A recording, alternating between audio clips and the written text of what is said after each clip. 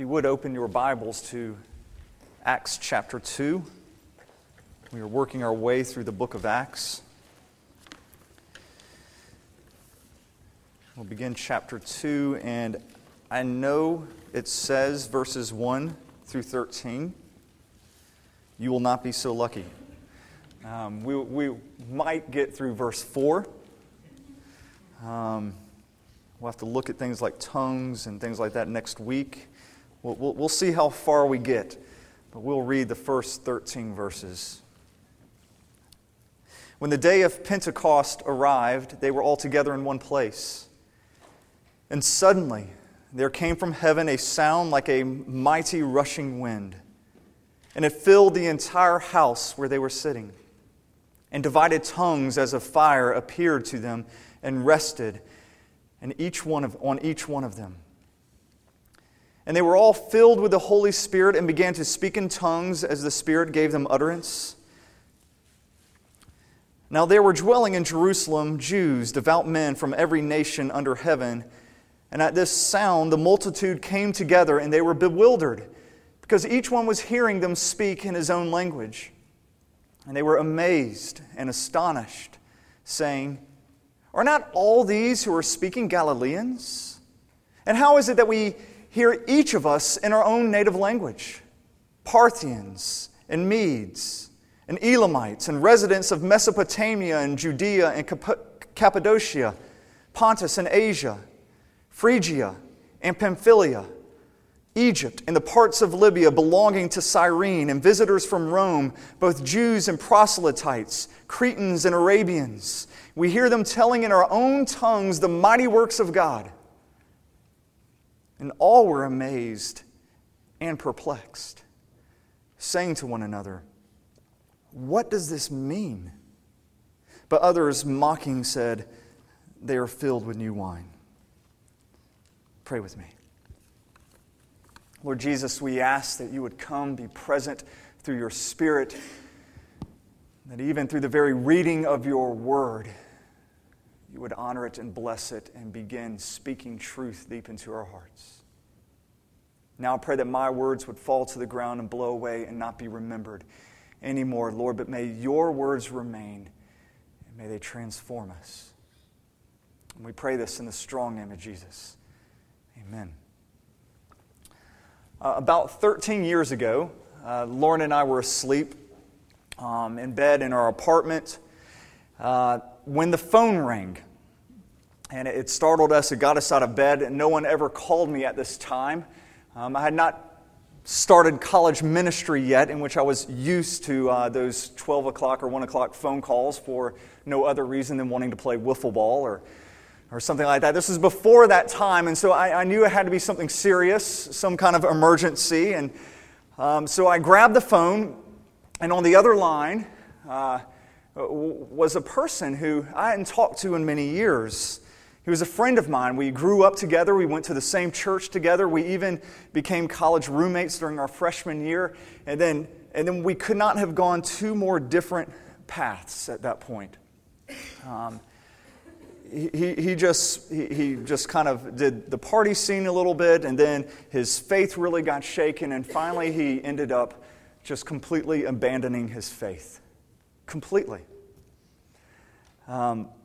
The last that I had heard about him, and because I hadn't talked to him in a long time, was that he was in graduate school. He was living with his girlfriend, and he still was not just not part of a church, he'd completely given up on his faith.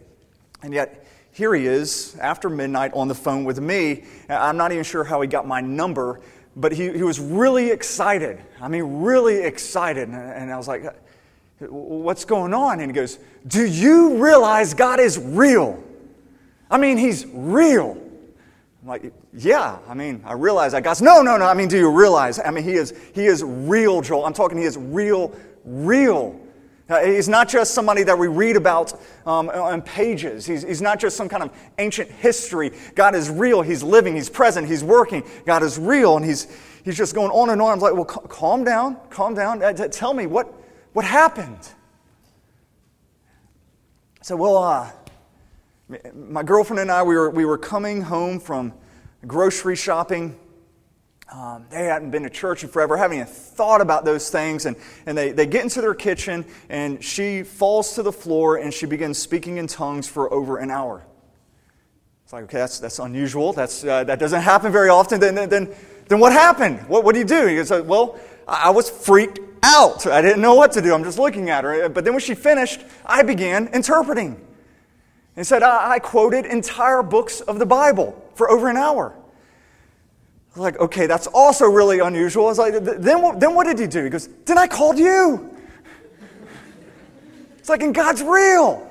He's real. And he just kept saying, he is so real. God used that strange, extraordinary event in their life to completely change them. Kind of give them a slap almost. Wake them up to reality.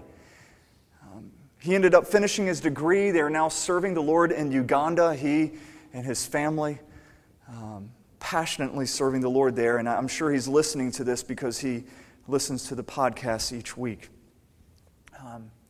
The reason I share this story with you, this unusual story, is because that's a mini version of what you see here in Acts chapter 2. It's just kind of this micro version of what you're seeing here, in which God suddenly just shows up in an extraordinary way, does whatever he wants. There's tongues, there's these signs, and through this miraculous, incredible experience, lives are completely changed. They're transformed. All of a sudden, God becomes very real to these people. Very real. In a way that he hadn't to before. And to these disciples, God had become real to them in a way that they didn't find in just reading their Hebrew scriptures before. And yes, they knew Jesus. Yes, they believed in Jesus. They knew him to be the Son of God. But Jesus had ascended and Jesus was gone. But now, in a very real way, he was present with them again. So God was real to them. And when this realness hit them, they had the same experience as my friend had. You just had to share. You could not. I mean, it's not like they were going to go to sleep then. You had to start calling people and sharing what had happened. Now, I believe that God can still do this. Absolutely, he can do this. But what we see here in Acts, here at Pentecost, I don't believe is a normative experience for the Christian. I bet if I were to take a poll here and just say, okay, how many of you have experienced, flaming fire coming down, tongues, rushing wind? I bet that, maybe none of you, maybe there's a few out there, but, this is not a normative Christian experience. What we see here is extraordinary. Even the book of Acts is going to call this extraordinary, which means that this does not normally happen. What we see here is the fulfillment of Old Testament prophecies. We see here the ushering in of a new age, the ushering in of the new covenant. And this is when the church, it's often been described as, is lifted up out of infancy into adulthood, right here.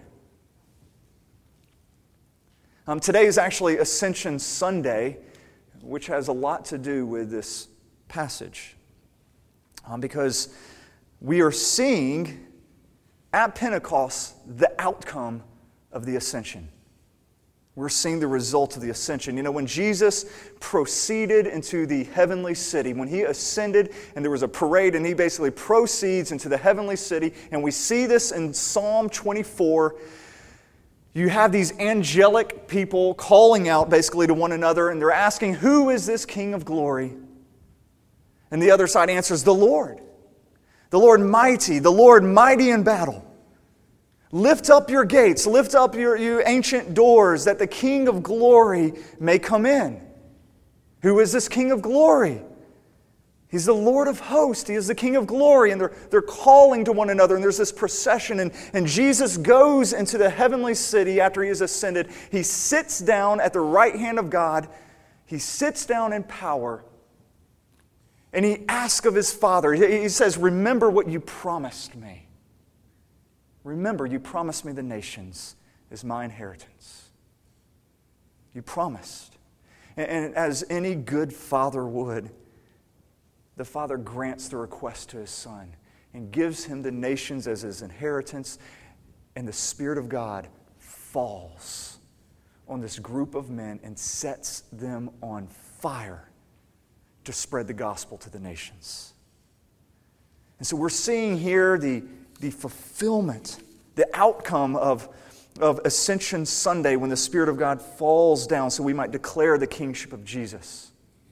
And here in Acts chapter 2, when this happens, we have what you might call a perfect storm. You have the disciples, when the Spirit falls, they are baptized with the Spirit. They are filled with the Spirit. They are not just filled, they are extraordinarily filled with the Spirit. And then revival happens. And not just a personal revival, not just revival inside a little church here. You have revival spreading through the city in which 3,000 people are saved like that. This is a very unusual event here, not to be repeated.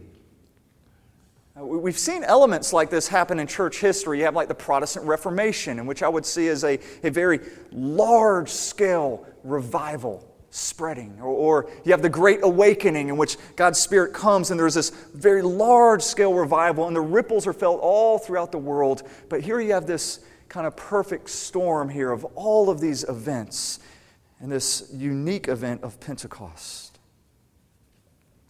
As a matter of fact, it's so unique, it's almost otherworldly. I was talking with somebody who said, yeah, it reminds me of comic books. I'm like, what? Like, no, I mean, you just can't, it's comic books. You know, like when you're reading like a Marvel comic book, which I don't, by the way, but for those of you out there who do, reading a Marvel comic book, there's always some kind of explosion, there's always some kind of fire, there's some kind of nuclear accident that happens, and miraculously, people survive. And when they survive, they're given some kind of mutant powers. And they could go out and they could do all of these extraordinary things. And that's kind of what happens with the disciples. There's this event, it happens, there's fire, there's noisy wind, there's storms, there's all of this, and they're given these mutant powers, and they could go and speak in other languages, they could go and, just touch people and they're healed, they could go and raise the dead. And people who kind of think of Pentecost like that, it's a very easy temptation to say, there is no way that is real life. There's no way that can actually apply to my life. That's otherworldly. That's just out there. There's nothing I can take from that. But there's plenty that we can learn here. Because God is still God. He is still God. And He still comes. He still invades our lives. He still transforms us. He still sets us on fire, uses us for His glory in unexpected ways. And sometimes this can be through an extraordinary event. Perhaps you're going to fall on the floor and you speak in tongues for an hour. Perhaps it will happen to you, or perhaps it's going to be more quiet in the quietness of your heart. But either way, whether through an extraordinary event or through quietness, the Spirit of God is going to come and make Jesus real to you. That's the important thing. Has Jesus become real to you?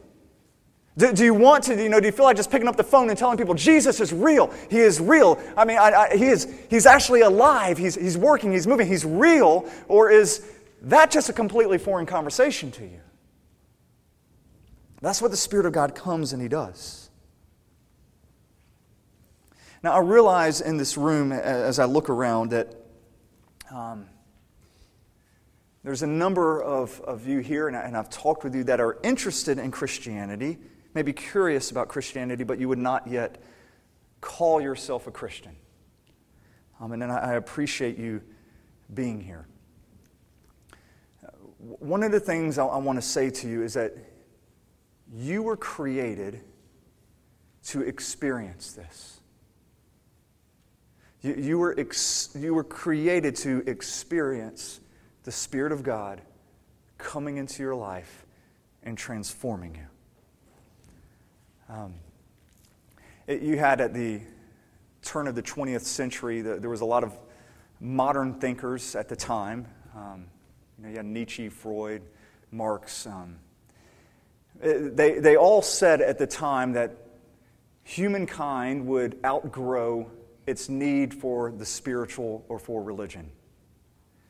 that as we basically, they didn't use the word evolve, but as we evolved and as we became more modern, science would fill in the gaps, that religion was answering. Science would soon explain what we had to use religion for, kind of as a crutch to get us through life. And so as we grew in our knowledge, as science expanded and grew and answered more questions, there would no longer be a need for the spiritual, no need to seek spiritual experiences. And that was about, 100, 150 years ago. And since then, that has been proved so wrong. So wrong. People today, modern scientific people, are just as hungry for a spiritual experience. That has not died. If anything, this has increased. People are hungry and they're thirsty for some kind of spiritual meaning. Let me ask you, for those of you who are wondering about these things, you look at every other desire you have as a human. Every other real desire you have, there is a way to meet that desire. You're hungry, you get food. You're thirsty, you get water. There's real ways to meet those desires. Do you think that the spiritual desire that you have is the only desire in which there is not a way in which it could be fulfilled? Do you really think that? You were made for this. You were made to enjoy God forever. You're made to be in His presence. And the way that we are in His presence is when He gives us His Spirit. And His presence comes and lives in us. Let's walk through this text. Let's walk through this passage and see how this plays out. And chapter 2 begins with the phrase, when the day of Pentecost arrived. A few weeks ago, I'd mentioned, I hope you realize it was a joke, but I mentioned, if I had been in charge of the universe, I would have done things differently. And that I would not have waited to send the Spirit of God down. I like the symmetry, and I would have loved as Jesus went up, the Spirit went down. I love the symmetry, and that's how I would have done things. But God had different plans, and He decided to wait until the day of Pentecost. And on the day of Pentecost, He sent His Spirit down. And I remember one time I was teaching a college Bible study, which just being asked was a bad idea of whoever did that. And I was actually teaching through this, and somebody asked, well, why was it on Pentecost? And I said, well, really it doesn't have any meaning. It was just kind of a coincidence. It had to come someday. And the reason I said that was because I was an idiot. And I really hadn't thought through it, and I really hadn't studied, and it has everything to do with the day of Pentecost. You need to understand the day of Pentecost if you're going to understand what happens here. I mean, seriously, Jesus could have sent His Spirit any time. But He waited and He chose this one Jewish celebration, this one day. Why? For coincidence? No, there's a purpose why He sent His Spirit at this moment. Pentecost is called, and some of you might have little notations on it, the Feast of Weeks, the Festival of the First Fruits. It was celebrated 50 days after the Passover. Actually, some of the reasons it's called the Festival of Weeks is because it's a week of weeks. It's 7 weeks. And after 49 days, you celebrate on that 50th day, Pentecost. Actually, Pentecost in Greek means 50th. So it's the 50th day after the atonement, or after Passover. And it was also, it was a key day for two reasons. They celebrated two things on that day. It was a celebration of when the law was given to the people of Israel at Mount Sinai. They arrived there on the 50th day after being delivered through Passover. So it was a celebration of the law being given to them. And it was also a celebration of the end of harvest. At the end of harvest, they would bring forth their first fruits and they would feast. And so let's look at the first of these. We know, because we went through Exodus a couple years ago, but on the night of Passover, the Lord sent the destroyer down and killed the firstborn of every Egyptian, but passed over the Israelites' homes because they had put the blood up there. And so we have the Passover. And he had rescued the Israelites from the bondage of Egypt, and they went packing and walking through the desert, and they did that for 50 days until they landed at Mount Sinai. After 50 days, and they got there, and then God gave them the 10 Commandments and the rest of the law. This was both a wonderful and a terrifying time for the Israelites. It was a mixture of both. It was wonderful and it was terrifying. It was wonderful because God had rescued them, because God is now with them and for them. It was terrifying because have you ever read what happened at Mount Sinai? It was a terrifying event. God says, all right, to Moses, tell the people nobody could go near the mountain. If anybody touches the mountain, they're dead. They're dead. Here, listen to this description in Exodus 19. It says, on the morning of the third day, there were thunders and lightnings, and a thick cloud on the mountain, and a very loud trumpet blast, so that all the people in the camp trembled. Then Moses brought the people out of the camp to meet God, and they took their stand at the foot of the mountain. Now Mount Sinai was wrapped in smoke, because the Lord had descended on it in fire. The smoke of it went up like the smoke of a kiln, and the whole mountain trembled greatly. And as the sound of the trumpet grew louder and louder, Moses spoke and God answered him in thunder. I mean, can you imagine how terrifying that would be? I mean, if you just go camping now and a thunderstorm comes up, you're scared. I mean, now you're camping at this mountain and all of a sudden smoke starts wrapping around the mountain. There's lightning, there's thunder, there's a trumpet sounding from who knows where, and it keeps getting louder and louder. And so you're trembling. And then the next chapter, they tell Moses, like, we're not getting anywhere near it. It says they start backing away from the mountain. It says, you talk to God because if He speaks to us, we will die. We don't want anything to do with this. And they're trembling greatly. And it was here at this terrifying event that God gives them the law. Now you got to flash forward 1,400 years to these disciples in Acts 2, who were gathered together on the day of Pentecost, celebrating what happened at Sinai. And once again, now you have God descending down upon His people. Once again, there's fire. Once again, there's the sounds of a storm. But this time, there's no terror. There's no running away.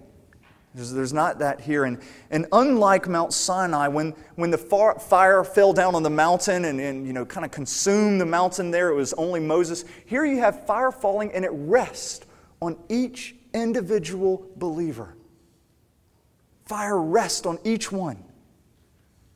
Each believer here is having their own Sinai experience. That's what's happening here. Each one of them is meeting with the Lord. And each believer is having the law given to them. But this time the law is not being written on tablets of stone. The law is being written on their hearts. They're all having this personal Mount Sinai experience. We read about this earlier in Jeremiah 31 where it was prophesied when Jeremiah said, "Behold, the days are coming, declares the Lord, when I will make a new covenant with the house of Israel and the house of Judah.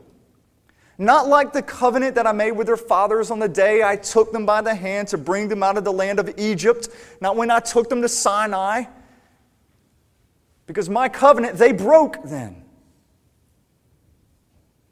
Though I was their husband, declares the Lord. But this is the covenant I will make with the house of Israel after those days, declares the Lord. I will put my law within them. I will write it on their hearts.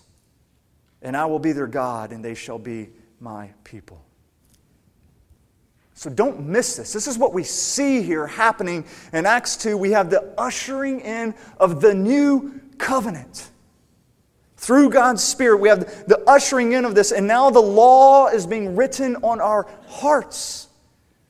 So instead of the law having to work from the outside in, now the law is written on our hearts and it can work itself out.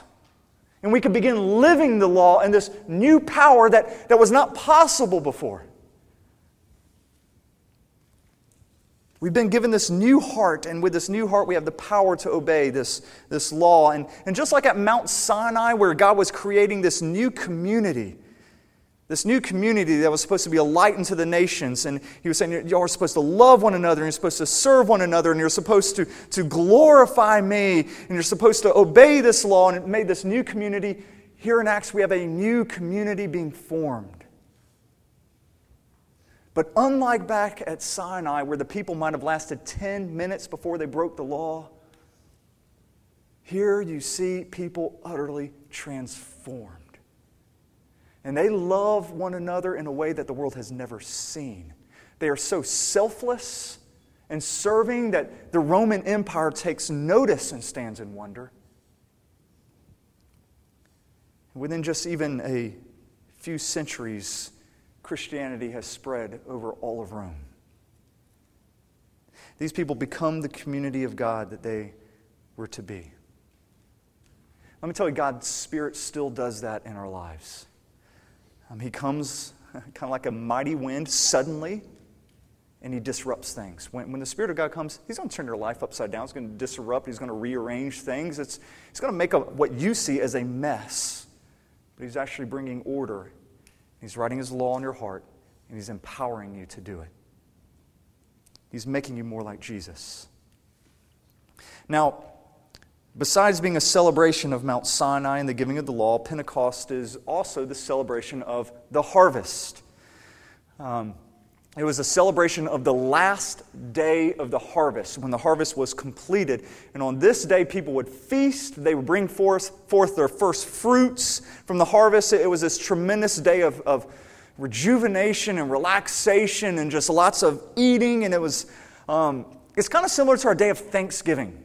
That would be a good way to think of it. It's like when the bounty is before you and you just eat and you've got nothing else to do, and it's just a wonderful day in which you give thanks to God for His provision. That's kind of what this is. And with Israel being an agrarian society, this was a very important day because they would work for months and months and months, and they would exhaust themselves in all of their efforts. And then the harvest time, they would exhaust themselves even more, and they would work tirelessly. And finally, when it was all in, they're like, they get to sit down, cease working, and eat of the fruits. And it was just such a joyful and rejuvenating time. And in some ways, besides Thanksgiving, it reminds me of Memorial Day, which we just celebrated, which not in its significance, it has no significance like Memorial Day has significance, but it's during Memorial Day is when I kind of get the first fruits of summer for me. You got that extended weekend finally. This past Memorial Day, we went to a friend's house and just barbecued till you could barbecue no more. Just ate till you were so full. Then we played this epic bocce match that lasted over an hour. And it was like, and one of the reasons that I just love it is because it's the first fruits. When we get to Memorial Day and I experience that, I know summer is coming. There's going to be more days like that. There's going to be a vacation. There's going to be some more time off. There's going to be big blockbuster movies with horrible CGI effects that cost billions of dollars, whatever it is. But it's just kind of fun and rejuvenating, and you don't have to work as hard there to relax. That's similar to Pentecost here, the festival of the harvest. It was this time of rejuvenation after hard work. It's no coincidence that the Spirit of God fell that day. If the people of God had been laboring under so many sacrifices, so many laws, so many regulations, keep failing and trying and failing, doing all this, and then similar to the harvest in which they're rejuvenated, God's Spirit blows in and gives them rest, gives them joy.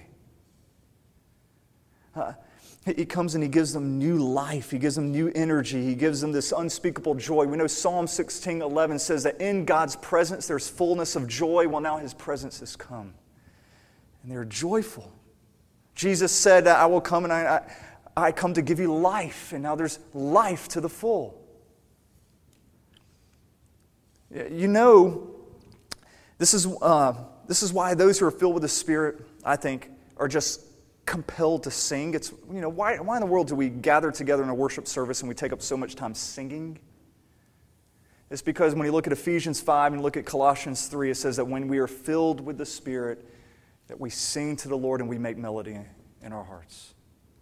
That's what we do. It's a joyful time.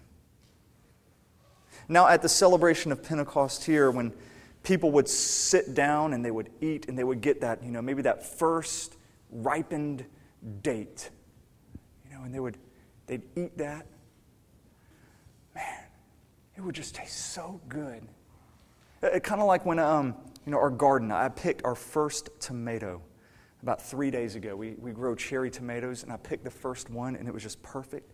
And I just ate it, and my taste buds kind of exploded.